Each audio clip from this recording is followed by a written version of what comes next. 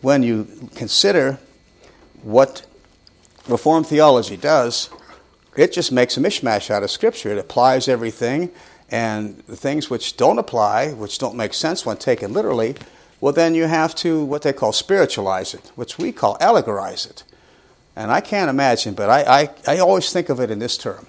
Just imagine if you bought this novel in the bookstore. It was marked down, and you never heard it. Say, hey, this sounds interesting. It's about a lady that's a spy in Russia during the Cold War. So it sounds good. So you open it up, and you start to read it, and it says her name was Angie so-and-so. And you say, no, wait a minute. Her name isn't Angie. Her name is George. And it's really not a lady. It's a man. Now, would you do that to a book? But that's what Reformed theology does to the Bible. They will say that, well, it says Israel, but it really means the church. Now, how can it do words mean anything? If we can do that with some things, where do you stop? And pretty much when you get all done with it, if you follow Reformed theology, you've made the Bible a mishmash. You might as well throw it out and just get up there and tell them what you want to do. Tell them what you think. Read from the Reader's Digest. It'd be about as valuable. Well, I'm not going to get started on that. I promise I won't, because that's you can have a real, you can make it into a hobby horse, and we don't want to do that. So we come now to our message, and as we speak this week, we're kind of building on what we did several weeks ago when we spoke, but not entirely.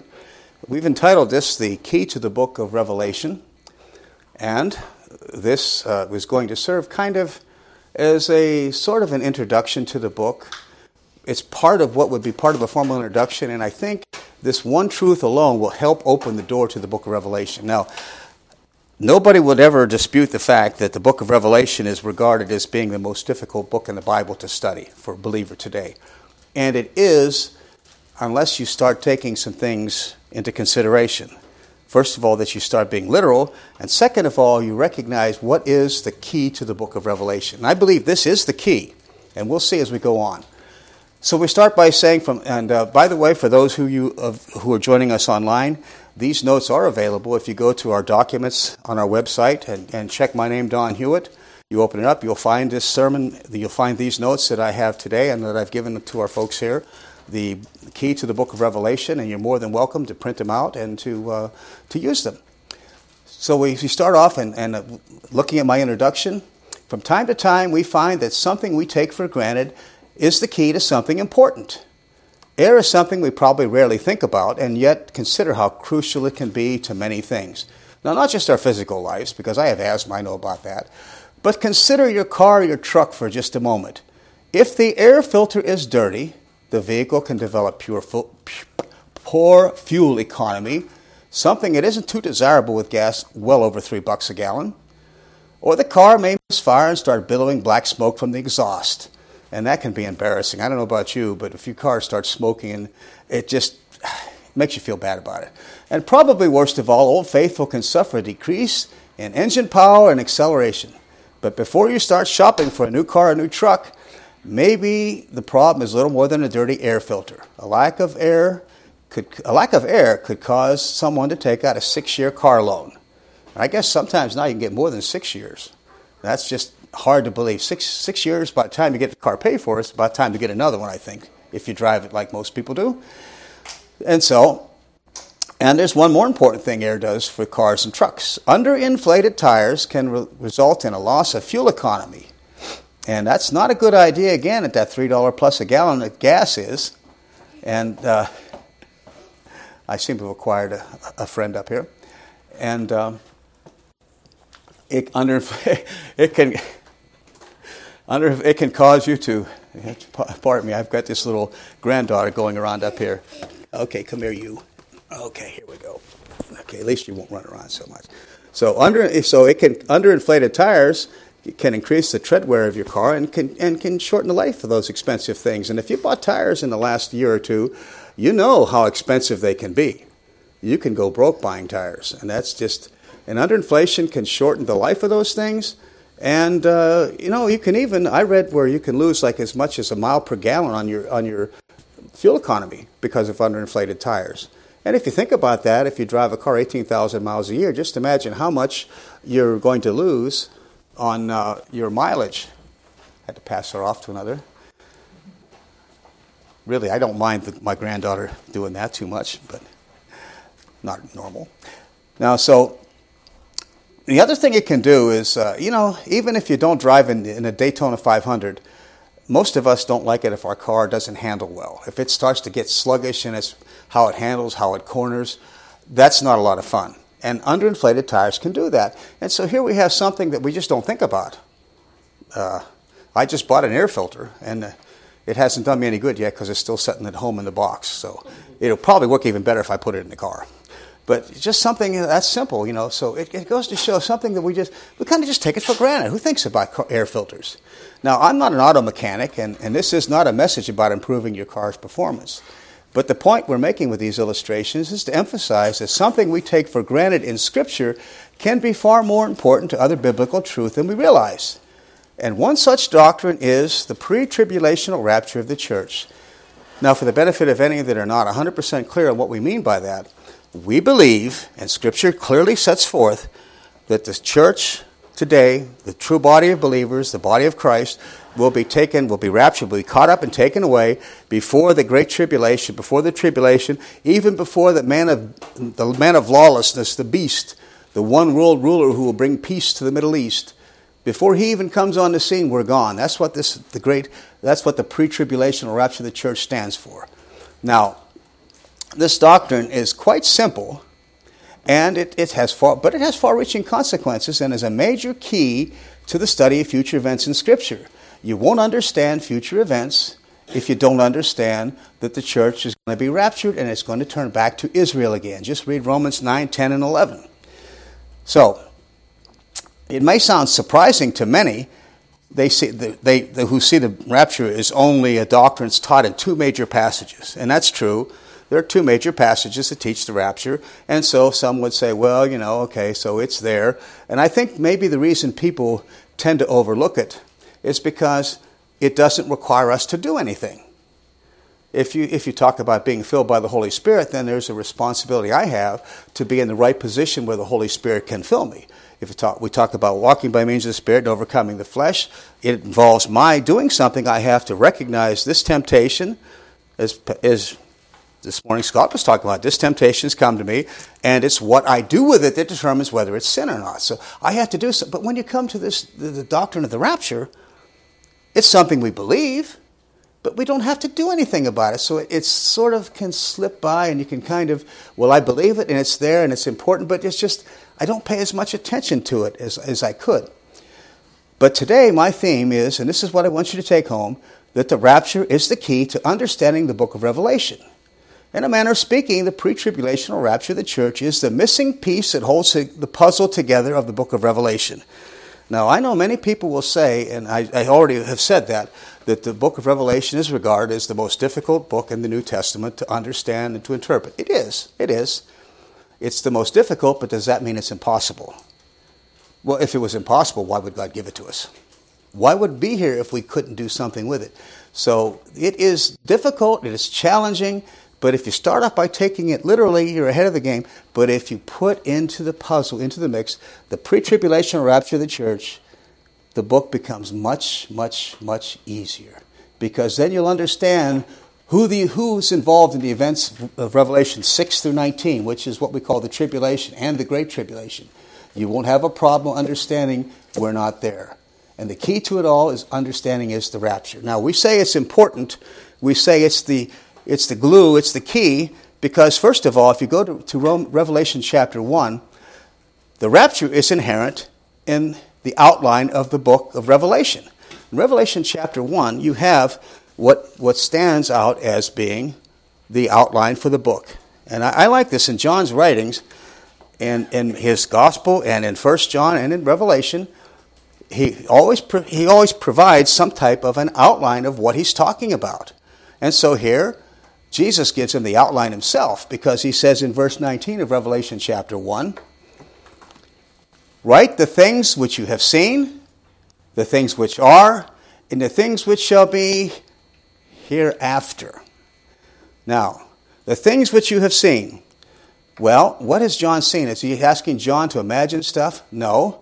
If you look beginning at verse 12 of Revelation chapter 1, And I turned to see the voice of him that spoke with me. Now, in verse 11, he's found out somebody said, I'm Alpha and Omega. And so John turned around to see the voice of the one that spoke with me. And being turned, I saw 7 golden candlesticks.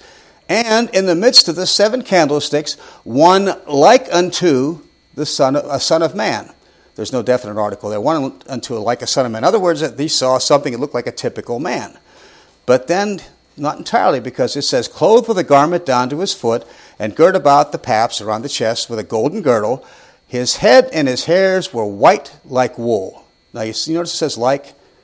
This is where Bible studies is helpful. Like, it means similar to. It doesn't mean his head was wool and his hair was wool. It says it was white like that, as white as snow, and his eyes were like or as a flame of fire, and his feet like unto fine brass, as if they burned in a furnace, and his voice was as the sound of many waters.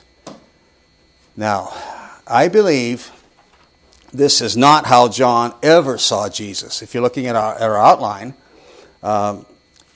there's an error in the first line where it says Revelation 1:16. It should be Revelation 1:17. I changed it in the copy, but if you want to change that, where it says this is not how John had seen Jesus. John had never fallen at Christ's feet as though he were dead, and that's in verse 17. It says, and when I saw him, I fell at his feet as dead. Now you notice it says as or like. He didn't die. And so here again, this is just one of those little things where people say, well, John died at this point, and he had to be raised back up to life. No, he fell like he was dead. He was out. He was out of it. He had to be lifted back up and slapped upside the face, so to speak. Now, this is not the Jesus that John saw, because remember, if you remember the upper room, where it starts off, you have, when Jesus starts talking about who was going to betray him, John was leaning on his chest. This was the man who was leaning on his chest, so he certainly was not afraid of Jesus. And if you look back at John chapter 20, you can see even in an unusual event, the disciples were not terrified by the appearance of John. Now, they might have been a little bit shocked at the suddenness of the appearance, but not at the person that appeared. If you look in verse 19 of John chapter 20, and we were here before a couple weeks ago, but this is good for review, and this is good to see again, because what you see in Revelation 1 is definitely not how Jesus appears to his own today.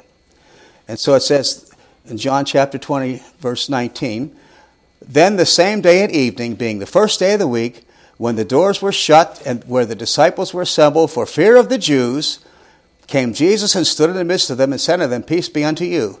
And when he had said so, he showed unto them his hands and his side. Then the disciples were glad when they saw the Lord. Now you notice it says he stood there and appeared to them, and he said, peace be to you. Now do you see any evidence of them being terrified or falling down? No, because he did not appear like you see him in Revelation. He appeared, he would have looked a lot like he did during his earthly ministry, minus a few marks of aging and so forth. He would have been in his glorified state, but he wouldn't have turned up his glory, and they would have seen him looking like he normally looked. And if they were stunned at anything, it would have been the fact that he was there. He appeared in the midst of them. It doesn't say he walked in the door. He just came in. He just appeared. He had that ability to do that. But that didn't apparently even frighten them.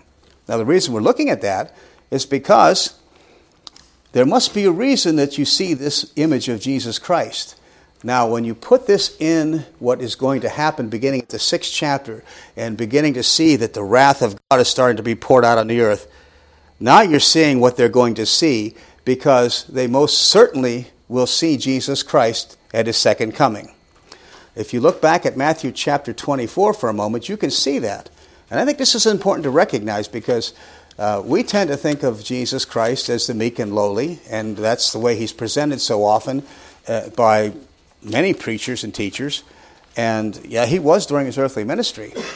But when you see this here, beginning at verse 29 of Matthew 24, it says, immediately after the tribulation of those days shall the sun be darkened, and the moon shall not give her light, and the stars shall fall from the heaven, and the powers of the heavens shall be shaken. So there's going to be some rattling on the earth, because stars don't fall, but if you're sitting on the earth and the earth is shaking, it's going to make the stars look like they're falling. They're going to be dancing, but it's because of the earth. And it says, and then shall appear the sign of the Son of Man in heaven, And then shall all the tribes of the earth mourn, and they shall see the Son of Man coming in the clouds of heaven with great power and great glory. What does that great power look like? He's going to have glory and he's going to have power. What is that going to look like? Well, here's what it's going to look like. This is it. Because he's not coming peacefully. Because if you remember what we saw back in our scripture reading today in Psalm chapter 2, there's something that's stated very clearly here. And I think we overlook something when we think about the rejection of Christ and we think about how the world looks at him today. There's something here that, this goes back to a little bit to an understanding of Hebrew. There's an interesting statement in here. In verse 2 it says, the kings of the earth set themselves and the rulers take counsel together. When it says set themselves, that's a form of the verb in the Hebrew that means they really did it. They did it. It puts intent in it. It emphasizes it. It's hard to translate in English, so set themselves isn't bad because it means they didn't just do it. They did it by intent. They did it with a reason. There was something that was there. And so this was written way back. I mean, this Psalm 2 was written a long time before Jesus was rejected by his people. This is prophetic. The kings of the earth, they were determined to get rid of him. They were absolutely set themselves to get rid of him. And by the way, I think you see that same attitude today. Because you know what Jesus said, and we didn't put it in your notes, but Jesus even said to his opponents that when you've put me on the cross, you're going to know that I am. Did you realize that he said that to them? They would recognize when they put him on the cross. Well, it's not in your notes, but maybe I should have put that in. John chapter 8, Jesus said this, and so it only intensifies these people because it was bad enough they rejected him. But if they rejected, just imagine, if they rejected him knowing who he really was, how much worse is it if they knew that this was the I am come in flesh? How much worse is it to crucify somebody like that? It's unspeakable how bad that could be. But in John chapter 8, verse 28, then Jesus said unto them, now in this exchange in John chapter 8, if you follow down through this, he's talking to those who rejected him. He's talking to those, he's going to say in verse 44, you are of your father the devil. These are those who already rejected him. It says, Jesus said unto them, when you have lifted up the Son of Man, then you shall know that I am. Now please notice he's italicized. Leave that out. This is one of the important statements in John's Gospel when he says, I am. What does that mean? Exodus chapter 3, verse 14, I believe it is. Exodus chapter 3, verse 14, where you see the burning bush, and God speaks out of the bush and says, when the people ask who I am, tell them that I am has sent you. This was a straightforward claim of deity.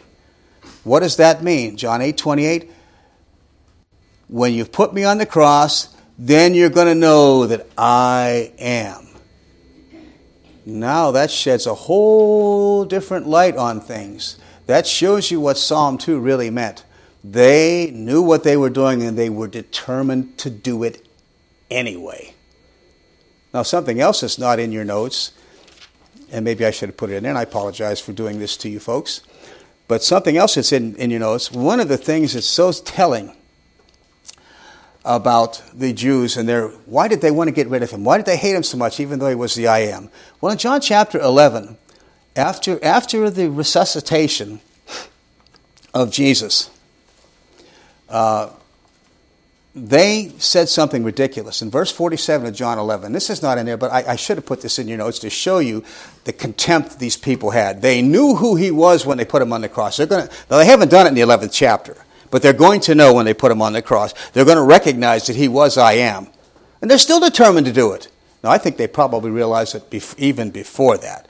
But look what they say in verse 47 and verse 48. Then, this is right after Lazarus has been resuscitated. And some of them, it says, verse 46, some of them went their ways to the Pharisees and told them what were done, what things Jesus had done. Then gathered the chief priests and the Pharisees a council.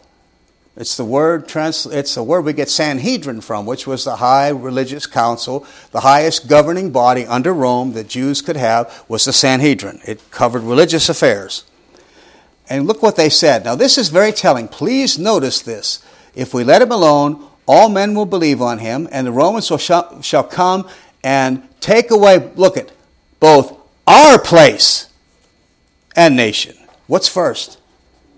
Our place. They didn't want Jesus because he was going to take away their swamp. If we talk about it today, the swamp in Washington, D.C., well, this was the swamp back here. Our place, these religious leaders, the Pharisees, they held big sway over the people. They had a very important place. They lived well. They were quite wealthy people, by the way. They got rich by being in religion. So, the televangelists today, they have got nothing on these people. These people were rich. And so their place was there. So why did they not want Jesus? They knew who he was. They had so much contempt for him that they still wanted to put him on the cross because he was going to upset the apple cart. They weren't going to have their place. And that's important. Our place and nation. Now, it wouldn't have been so. It would have been a little better if they said our nation and our place. But they showed their heart here. They showed their real intent. It's our place and nation. Now, what does that say? Whew. Well, and it's not going to end there. And going back to our notes, these rulers and kings, if you look over at Revelation chapter 17, going back to Revelation, and I hope you added those handwritten notes in there that you wrote in John 8 and John 11, those things down, because they're really part and parcel of what we're seeing about how the world reacted to Jesus. And it shouldn't be any great surprise. You want to know one little thing that really gets my goat, and maybe it shouldn't. But have you noticed that in all writings, now I understand why the Jews would be doing this because they don't like Jesus. But if you ever notice in all the scholarly writings now, they say CE and BCE, where they used to say BC and AD. Well, why did they take that away? BC, before Christ. AD, Anno Dominus, whatever. Anno Dominum is the year of our Lord. They hate him so much that they'll do a little thing like change that just to get his name off of the picture. Now, how far do you have to go? If you don't see contempt in that, folks, I think you're missing something. It's not a coincidence that they want to take in God we trust off our money. Well, who are you going to put on there? And what are we going to trust if we don't trust in God? Certainly not our government, and certainly not the... I don't know. There's nobody that you can trust when it comes to that. But if you look at Revelation 17, it just says this. They shall. It talks about some of the kings and some of the government that will be going on in the tribulation. It says, verse 14, then these shall make war with the Lamb, and the Lamb shall overcome them, for he is King of kings and Lord of lords, and they that are with him are the called and chosen and faithful. Now, we could look into a lot more, and for the sake of time, you can look at that passage in Revelation because that's a real doozy of a passage. Well, let's go ahead and just read the verses, and you can see what it's over in Revelation chapter 19. If you look over there, you can see that these individuals, they're going to make war with him. Now, they see him coming. They see this terrifying image of this one whose eyes are burning like coals of fire. That's a picture of a stern and angry judge. They're going to see him coming. They're still going to try and fight against him. Does that make any sense? When they see him coming with that kind of power and glory, you wouldn't think they'd want to do it, but here we go. Revelation chapter 19. And well, let's go back to verse 11, I guess.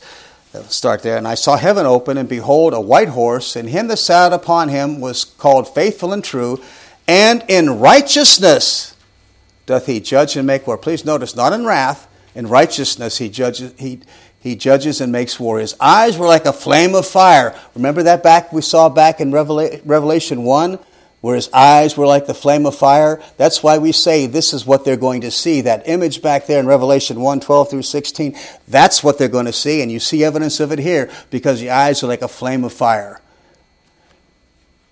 And he had his head, and on his head many crowns, and he had a name written which no man knew but he himself. He was clothed with a vesture dipped in blood, and his name is called the Word of God. Now, you could, right there, the Word of God, you can see John 1:1, because the name of the second person of the Godhead that we call Jesus Christ, or the Son of God, his name in eternity past, before the decree was made, He was known as the Word. He's the Word of God. That's his name. That's his original name. Jesus was something at his birth. He was, in Psalm 2 it says, "Thou, my son, this day I have appointed thee." There was a time in the decree when the Father said to the Son, "I've appointed you to this duty. I'm giving you this office." And the Son willingly accepted it. So he became the Son. But he was always known as the Word. So there's no doubt here. This is his name. There's no question who this is. This is the eternal second person of the Godhead coming. "And the armies which were in heaven followed him upon white horses, clothed in fine linen and clean and white. And out of his mouth goes a sharp sword, which with it he shall smite the nations, and he shall rule over them with a rod of iron. And he treads the winepress of the fierceness and wrath of Almighty God." And so you can read on from down in there, and you can see that there's going to be a lot of killing that goes on. A lot of killing that goes on.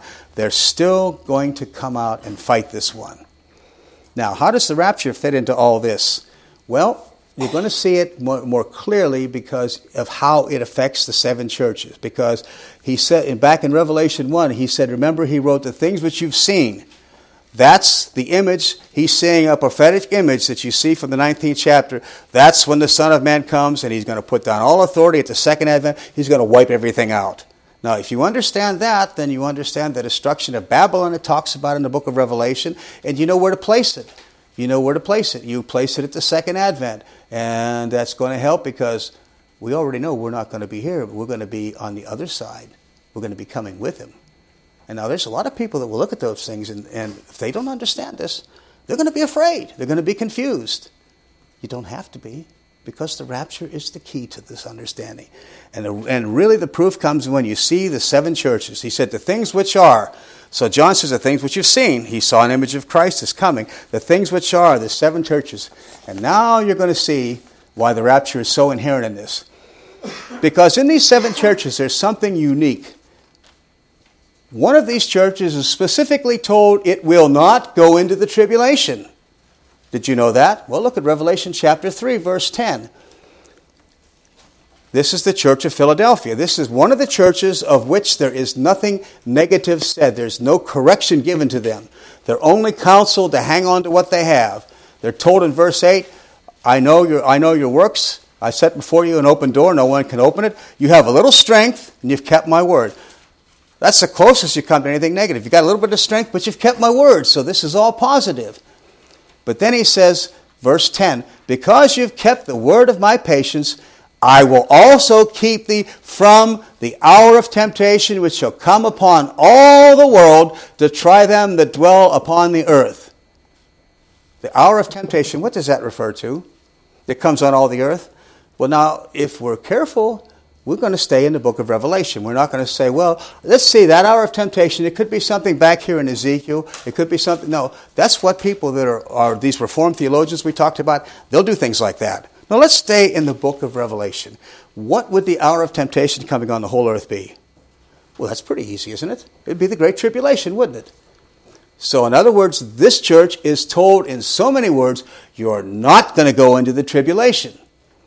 Now, on top of page 2 of my notes, if you're following along, if one church is promised that it will not go into the tribulation, then it also means that there are churches that will go into the tribulation, into the hour of temptation. Now, it's pretty reasonable. If there's going to be one church that's told they're not going to, then that leaves the door open. What about the other churches? Well, now, we're not going to go into it at the moment, but in Revelation 2, the church of Ephesus was a church that went out of existence a long time ago. And we know that from history and from what Jesus said about them. But there's 6 other churches here. So one of them's told us not going to go. Well, that also tells me that there's going to be churches right up until the end. So that gives us a perspective of where we are today. We're in the dispensation of grace, and it's going to go right on until the tribulation, because one church has promised it won't go there. So that tells you that what follows is not going to involve the church. But there is a church that is going in. Now, I think, let's see, the church of Thyatira in Revelation 2. Now, we do know for sure there's one church, so this church must be in existence. So, in other words, these churches that you see are not only literal churches, but they're also prophetic. They're also prophetic of what a part of the professing church, of what we call Christendom. And sometimes, Christendom is spelled with D-O-M, and different ones have suggested that it be spelled with Christen, D-U-M-B. Now, I've always thought that was funny, and I kind of half subscribe to it because a lot of what passes off as Christendom is just plain dumb. So now, in Revelation chapter 2, let's see, verse 22, look what it says. Behold, I will and this is talking about the church of, and there's somebody in there at this time, they call her the woman Jezebel. And it says, I gave her space to repent, and she wouldn't do it. Verse 22, I will cast her into a bed, and them that commit adultery with her into great tribulation, except they repent of their deeds. Now, great tribulation, I know there's not a definite article there, but you find that term great tribulation used with an article in the 7th chapter, and there's no doubt what it's talking about. So whatever this church stands for, whatever it is, it's in existence today, and it is going to go in the great tribulation. So now you know you have, it's the rapture now becomes the key because we know that these churches are going to exist because one's not going to go. If it's not going to go into, it wouldn't make any sense if you talk about the church of Ephesus not going into the Great Tribulation. That church ceased to exist 1,700 years ago or more. But if it's a church that's the Church of Philadelphia, which characterizes a part of Christendom, of which we are part of, then that's tells you that the church is going to be here right up until that point, but it's not going to go in. Now, isn't that the key? Isn't that a key to understanding Revelation? You take us out of the picture, and you've got an important key. This does not concern us. Revelation 6 through 19 is not what's going to happen to us. It's what's going to happen to the world and to Israel as they begin to get straightened out with God. And it's such an important key. So we have down here number 4 in our notes on page 2. The rapture, therefore, is the key to understanding when the 7 churches exist. Because Thyatira will go into the tribulation, because the church of Philadelphia will not. Now, without those distinctions, we would not know that how long these 7 churches existed. We wouldn't know where this placed. But this gives you a scope of history. Now you understand that you've gone, in this 3rd chapter, you've gone right up to the tribulation, and now part of us is taken out. And that's a key. Because now you know something important about the book of Revelation that will give you a lot of help. It has nothing to do with us. Events beginning in chapter 4 really doesn't have anything to do with us. But chapter 6, when things really start to heat up, it has nothing to do with us. Now that in itself, if we stop there today, you folks would get the benefit of having me be done quicker and you wouldn't have to listen to me. But you would get I think you could see very clearly that there's no doubt that the rapture is a key. If you keep it literal, all we have to do is take the Word of God literally. We don't have to make a thing up. Not one single thing. So, the things which shall be hereafter. That's the 3rd part of that in the introduction. Now, this is absolutely, if the fact that we have one church going into tribulation, one not, is not evidence enough, then when you come to the 4th chapter, it says, the things which shall be hereafter. It's the same identical 2 words that you find back in Revelation 1:19. The things which shall be hereafter, and in Revelation 4:1 it starts out by saying, as I looked, there was a door open in heaven, and the voice which I heard was as it were of a trumpet. Now it says as it were of a trumpet, so it's going to be an interesting sounding voice, talking with me, which said, come up hither, and I will show you the things which must be hereafter. Now, if you want to be very literal, it's after these things. It's 2 Greek words. I didn't put them in here. But it's after these things. Identical 2 words. I'll show you what's going to happen after these things.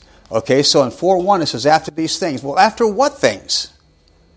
Now, we don't have any right to pull this out of context and say, I think it's this event back here in Deuteronomy, or this event in Jeremiah. They'll do those kind of things. But let's be good students of the book. After these things, let's stay right in the book. What things immediately precede this? Well, you know what immediately precedes this is the church of Laodicea, which tells me something very interesting.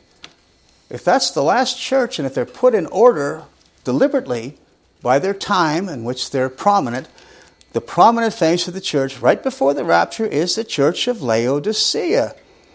Now, if you read down through it, you're going to come away with the conclusion that was a church that was just loaded with unsaved people. including the pastor. Well, look at what it says in verse 18 of Revelation 3. And this is just verse 17.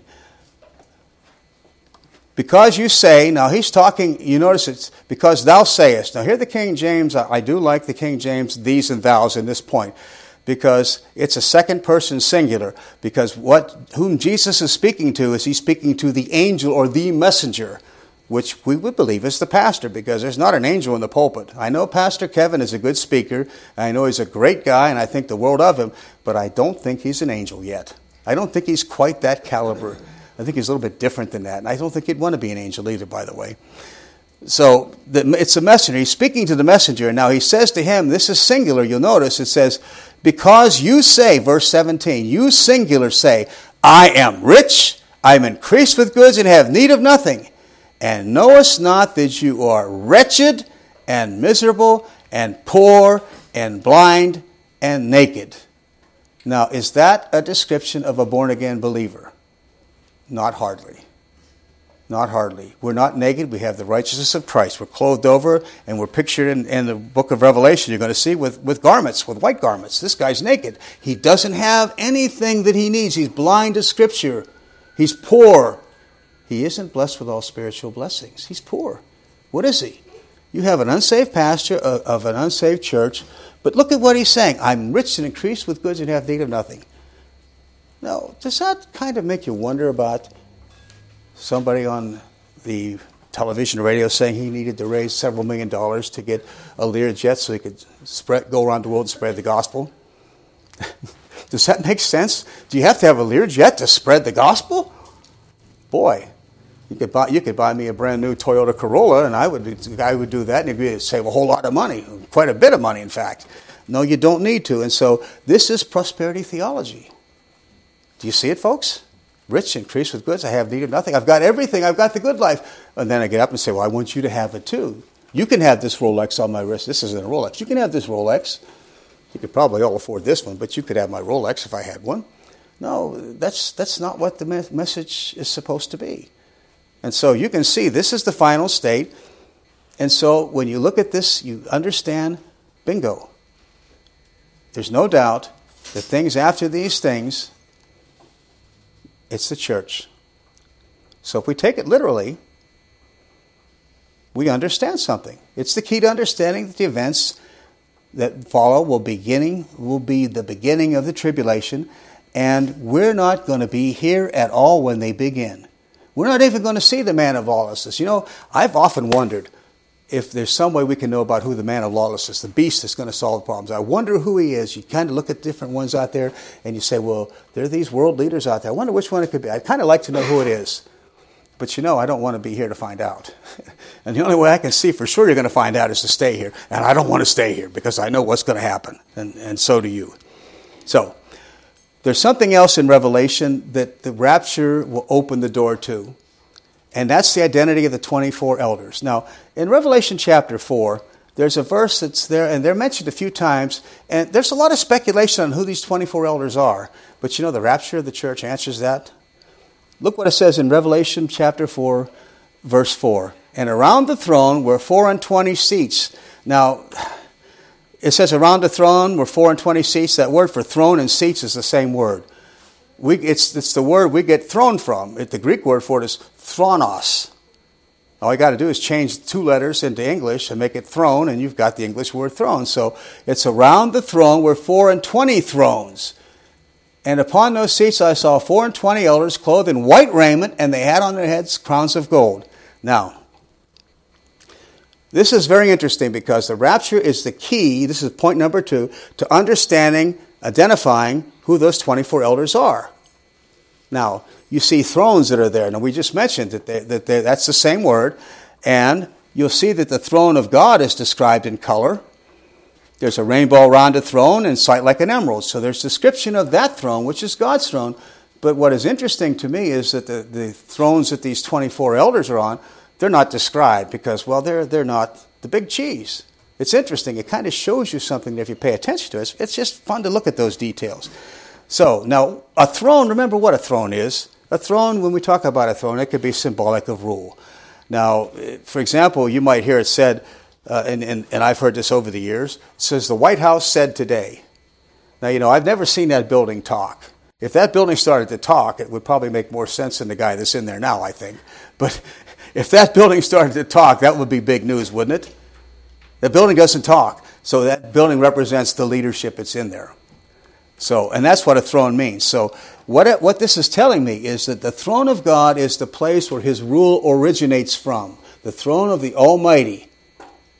And there are 24 thrones around it. So those are seats of authority that have some part in the governance of God. Now, the rapture is the key to understanding who they are. Because many Bible teachers will say that they believe, and we're looking at our notes down here, many Bible teachers believe that the 24 elders represent the church, but it's difficult to prove without accounting for the rapture. Because the rapture opens the door to it, because after these things, the church is gone. Revelation 3:10, the church of Philadelphia is not going into the tribulation, and the rapture comes and there's nobody there. It's after these things, so then what evidence do you need beyond that, who the 24 elders would be? It's right there.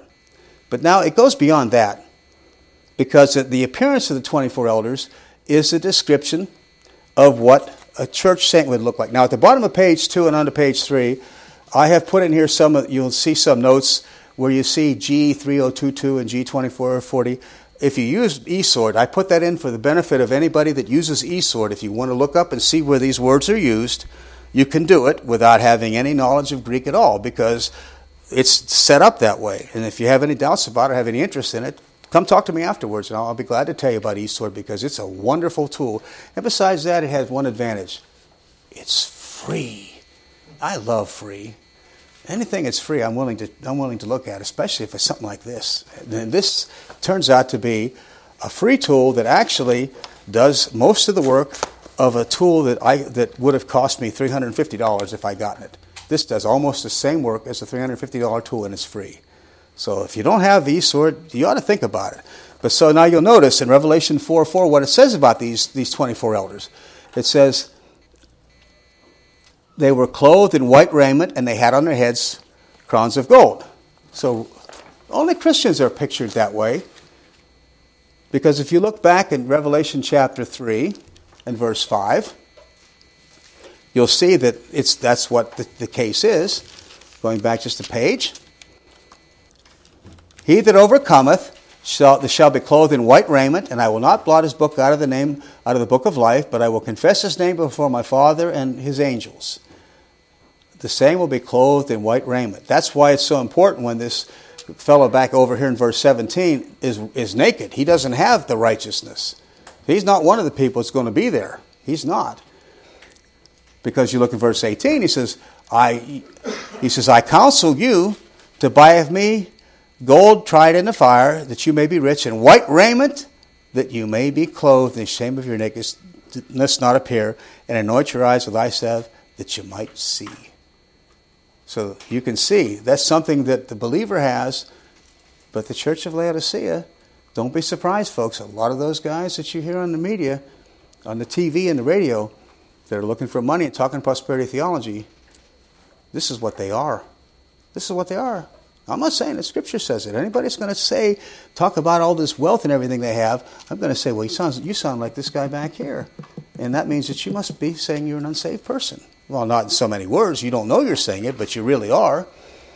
Now, another key to understanding this is the fact that they have on their heads, in Revelation 4, verse 4, it says they had on their heads crowns of gold. Now, really, it's really victor's wreaths, which was something different. But these are going to be of gold, which means they're not going to... If you had a wreath made out of laurel leaves or something like that, as they used to do, after, a couple days, it'd dry out and wouldn't be any good. So you won an Olympic game, and you couldn't go home and brag if you went very far, because by the time you got home, it'd be all dried and withered, and you'd hold this piece of mangy stuff up and say, see this piece of mangy stuff? It tells you that I was first place. And look at it and say, well, it tells me that you picked up garbage on the way. Well, these are crowns of gold. Now, you'll notice once again, I put on here, I gave you the words, the Strong's reference, if you use eSword, so you can see these things. But now, they have on their head crowns of gold. Now, in Scripture, in the New Testament, in the Old Testament, only Christians can earn these kind of crowns, and that's why it's important. I printed these verses out so you can see it. So if you look at your page, there are 5 crowns that a believer can win, maximum. One of them I don't think any of us would really want to win, the last one on there. But the first one, it says, for 1 Thessalonians 2:19, it says, "For what is our hope or joy or our crown of rejoicing? Are not even ye in the presence of our Lord Jesus Christ that is coming?" Well, that's what we call the soul winner's crown. If you've led somebody to Christ, at the judgment seat of Christ, this is a reward that you'll be given. Now, we find out if we read later, this is not going to be something you keep and walk around bragging, I have 2 or 3 of them and you only have 1. This is going to be something you throw back at the feet of the Lord because He's the one that made it possible. But nonetheless, it's a reward. So if these elders have this crown, then it tells you who they are. They have to be part of the church. Now look at 2 Timothy 4:8. "Henceforth is laid up for me a crown of righteousness, which the Lord, the righteous judge, shall give me that day, and not to me only, but unto all them that love His appearing." Now I put it in Titus 2:12 and 13 because how do you show you love His appearing? Well, you can do it, and it's here again. Let's look at Titus chapter 2. It's not something that I'm going to make up. I don't need to make it up. I always like it when Pastor said that. He came out with that expression, "I'm not making any of this up." It struck me that was exactly what we need to say to people outside our group if they question us. Just say, "I'm not making this up. Here it is. Right here. Just read it." So here in Titus chapter 2, it says, well, let's read verse 11, 12, and 13. It says, "For the grace of God that brings salvation has appeared unto all men, teaching us that denying ungodliness and worldly lust, we should live soberly, righteously, and godly in this present world, looking for that blessed hope and glorious appearing of that great God and our Savior, Jesus Christ." What is verse 13 talking about? Looking for, really, that's a word that means expecting to welcome. It's a word like you have a receiving line at church after a wedding. They aren't taking anything, they're welcoming people. It's that word. We're expecting to welcome the glorious appearance of the great God and our Savior. That's the rapture. So how do I live as though I love His coming? Well, I live in the light of it. I let that be something that I'm expecting to welcome. And if I'm expecting to welcome it, isn't that going to change how I live? Now, I don't have to do anything. The interesting thing about the rapture, what makes it so hard, as I said right at the very outset, is it doesn't call upon me to do anything. Just believe in it. That's what makes it hard for us, because when we get right down to honest facts, how easy is it to do something when you have to contribute part of it or some of it? Even if it's just 10%, isn't it more satisfying to know that you've done something if you had your hand in it? In all honesty, it is. But that's not the case with the rapture. We don't contribute one thing. We don't even know when it's going to come. It's just going to come and bam, we're gone. So it becomes very easy for us to not see this. But we can live in the light of it, knowing that it's going to come at any time, knowing we're not even going to see it, it's going to happen, and we're going to be gone. And when we're living that way, we're loving His coming. You mean that someone will actually get a reward at the judgment seat of Christ? Well, if Scripture means anything, that's what it says here. Now, the next one is really a good one. This one is something. This was something what Scott was getting into this morning. James 1:12. "Blessed is the man that endures temptation, for when he is tried, he will receive the crown," there it is, "the crown of life, which the Lord hath promised to them that love Him." The man that endures temptation. Do you realize if you overcome a temptation? Now, it doesn't say how many, so I'm going to guess that it's just one temptation. You might say, well, Pastor, is it just one temptation give you this crown? But if you stop and think about it, and you look at temptation, particularly you look at the works of the flesh, all the way back in the book of Galatians, and you see those things and ask yourself, how many times do I myself overcome those things when they pop up? There's got to be at least one or two in there that you and I are suspect to. We all have our own weak spot. We all have our own, as it were, pet sins. I remember the joke about pet sins. I have to ask me afterward about that. There's a funny joke about pet sins. But we all have it. So you think about how many, even us that know, how many times do we actually overcome something? If you got a problem with temper, Think about the times you've lost your temper, How many times is it that you stop and say, wait a minute, I don't have to do this. That's what I was before. Now I'm in Christ. I have His righteousness. I'm seeing there, I don't have to do this. This is what I have in Christ. I'm dead to this. How many times have you done that? I can honestly say I've done it a couple times. But I can also honestly say I've done a whole bunch more the other time where the hammer flew across the room after I hit my thumb. My favorite example. You hit your thumb with a hammer and you stop and say, the logical thing to do is for me to get mad and throw this hammer and cuss. That's not how it works. You just pick the hammer up and you throw it. Well, how many times do we do? So perhaps when you look at this James 1:12, the person that overcomes, I think if we've overcome a single temptation, now I might be wrong, but this is my opinion at this point, I think this crown is going to be offered to those who've overcome a single temptation because it just doesn't happen. Think about all the Christians that you've run across in your life and how many of them struggle with things and they've got books on how to overcome your temper. I had a book years ago by James Narramore, and there was a whole group back then of how to deal with your temper. And you know what? It's something an unsaved person would tell you. Essentially, it told me to count to 10. Well, it might have been really spiritual to say count to 12 because that's the number of the disciples, 12 disciples. So it must be more important if you say 12. That's about all it amounted to. Is it was telling me to do what I say. That's not going to solve your problem. And if that's what I live by, it's no wonder that you see so much of Christendom, but they don't know how to overcome temptation. So this crown may not be given out as much as you think. Oh, everybody should win this crown. Well, maybe not. Maybe not. How about this next one? Now, this is one that goes to the shepherd, to the pastor. So only a pastor can get this one. 1 Peter 5:4 says, when the chief shepherd shall appear, you shall receive a crown of glory, which shall not pass away. So pastors can get this, but they have to fulfill the qualifications of not being there for greed or avarice, not taking the oversight because they feel like they have to, not lording it over the people. Oh boy, there's a lot of stories of pastor tyrants out there where pastors tell the church what to do and order them around. It happens. It happens. There's been many stories about that. And the last one is a crown that I don't think any of us would really volunteer for right away. I'll settle for maybe winning 2 or 3 crowns if I can have that, but I don't want this one.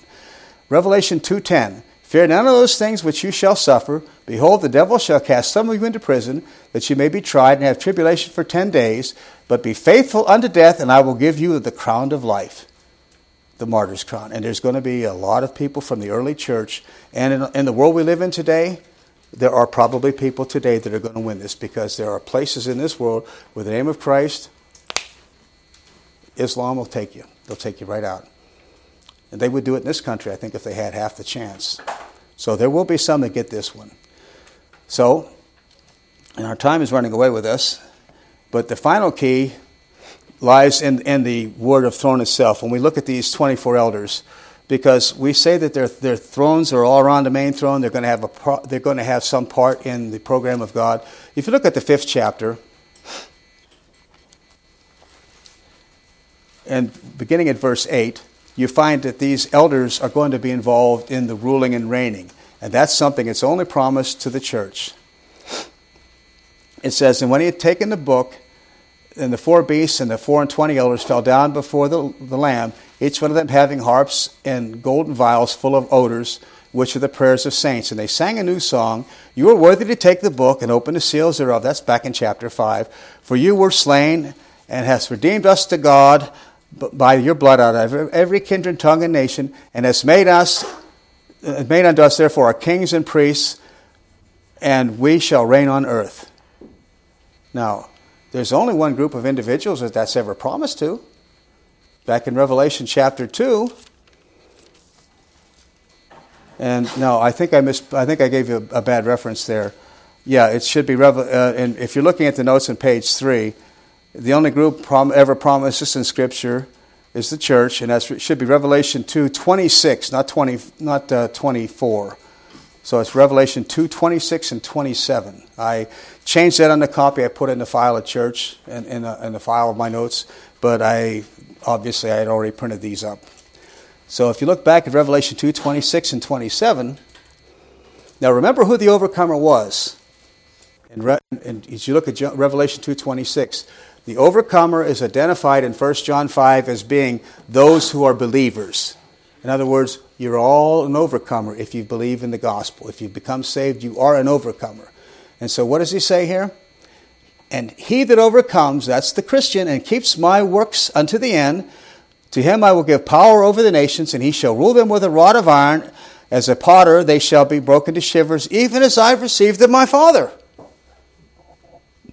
Do you mean we're actually going to be involved in rule? That's what it says.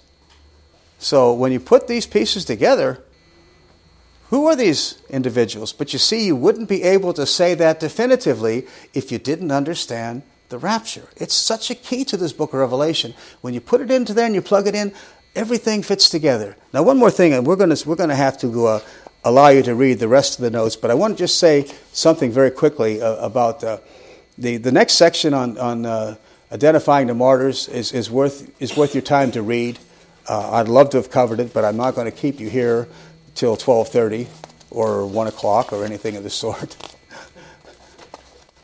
But just to mention about this, what is the significance of having the 24 elders? Now, we've been talking about that, but we haven't said anything about it.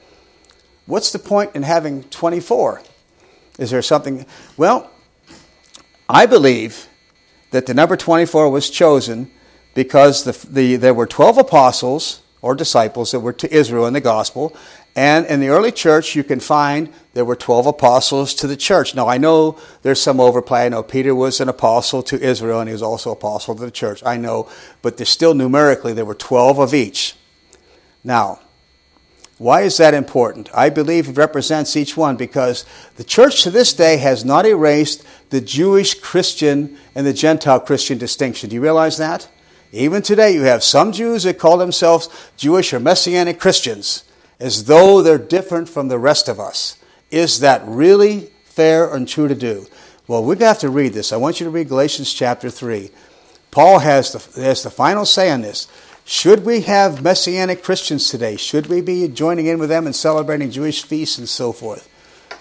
Let Scripture tell you the answer to that one. Galatians chapter 3, verse 26. For you are all children of God by faith in Christ Jesus. Now he says, for as many as of you have been baptized into Christ have put on Christ. There is neither what? Jew nor Greek. There's neither bond nor free. There's neither male nor female. For you're all one in Christ Jesus. And if you be Christ, then you're Abraham's seed according to promise. Is there a Jew and Gentile distinction any longer? No, there is not. Should there be a Jewish Christian church, a Jewish believers, a Messianic church? No, there should not. That's wrong. It says so right here. And that's why I believe, when you look at that, I believe honestly, that is the reason that you see 24. Now, I know the last reason I put on this top of page 4, we're going to have to stop here. I'll have to let you read point C and beyond. I think it's worth your time, and I think it's material that will be very helpful. But I think another reason John saw 24 was if he had seen millions and millions of people up there, he couldn't have taken in the number. He couldn't have followed them. If you see 24, it's a manageable size. It's a big group. 24 would be a big group of people to watch. So it'd give the impression there's a lot of people here without making it so big you couldn't see it. But also that 24, I really think that that's to show at the rapture will all finally be one.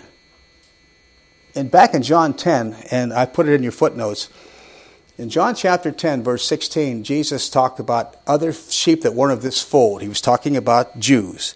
Other sheep that weren't of the fold of Israel. He said, I'll bring them, and they'll be together, and there'll be one fold and one shepherd. It will finally happen at the rapture. There won't be any more of this distinction. Not that I have anything against those who want to claim their Jewish heritage. That's between them and the Lord. But I can say on the authority of Scripture, that's wrong. But we're finally going to be one. We're going to be one. Well, as we close this morning, and we'll allow you to read the rest of the notes on page 4. We're not going to go into those. I don't want to keep it that long. But our conclusion on page 5, and I think it's worth reading, so I'm going to read it to you. What we have seen today is a very simple yet very profound truth. Hopefully every one of us here today understands and believes in the pre-tribulational rapture of the church. While we've not gone to the two major passages that clearly teach this, we instead went to the book that most believers and even Bible teachers consider as the hardest book in the Bible to understand. Today, we have used the rapture to explain that it is the key, or to show that it's the key to understanding the book of Revelation. Now, of course, that doesn't explain every verse in every chapter or every event, and that was never our intent to do that. But rather, it does something more important for us. By taking a truth, the rapture, that is one can easily overlook, since it's only presented in two passages, we can see that no born-again Christian ever needs to fear anything that's recorded in Revelation 6 through 19. Now, if you've ever met believers, and I've met some, that are afraid of those events because they're really not sure, you have an opportunity to show them that the rapture is the key to understanding it, that there's no reason for them to be afraid because they're not going to be here. And just maybe what we've preached today will serve as a reminder that the things we understand and believe from the Bible can and should affect how we live. Just remember Titus 2, as we saw. The rapture can affect how we live. It can. Because if I'm expecting to welcome that, do you think I'm going to be doing some of the things I shouldn't be doing? Maybe not. Maybe not. That'll cover what Scott was talking about this morning, when there are things that the Lord impresses on you you shouldn't be doing. And maybe, just maybe, we'll be living the kind of life we should.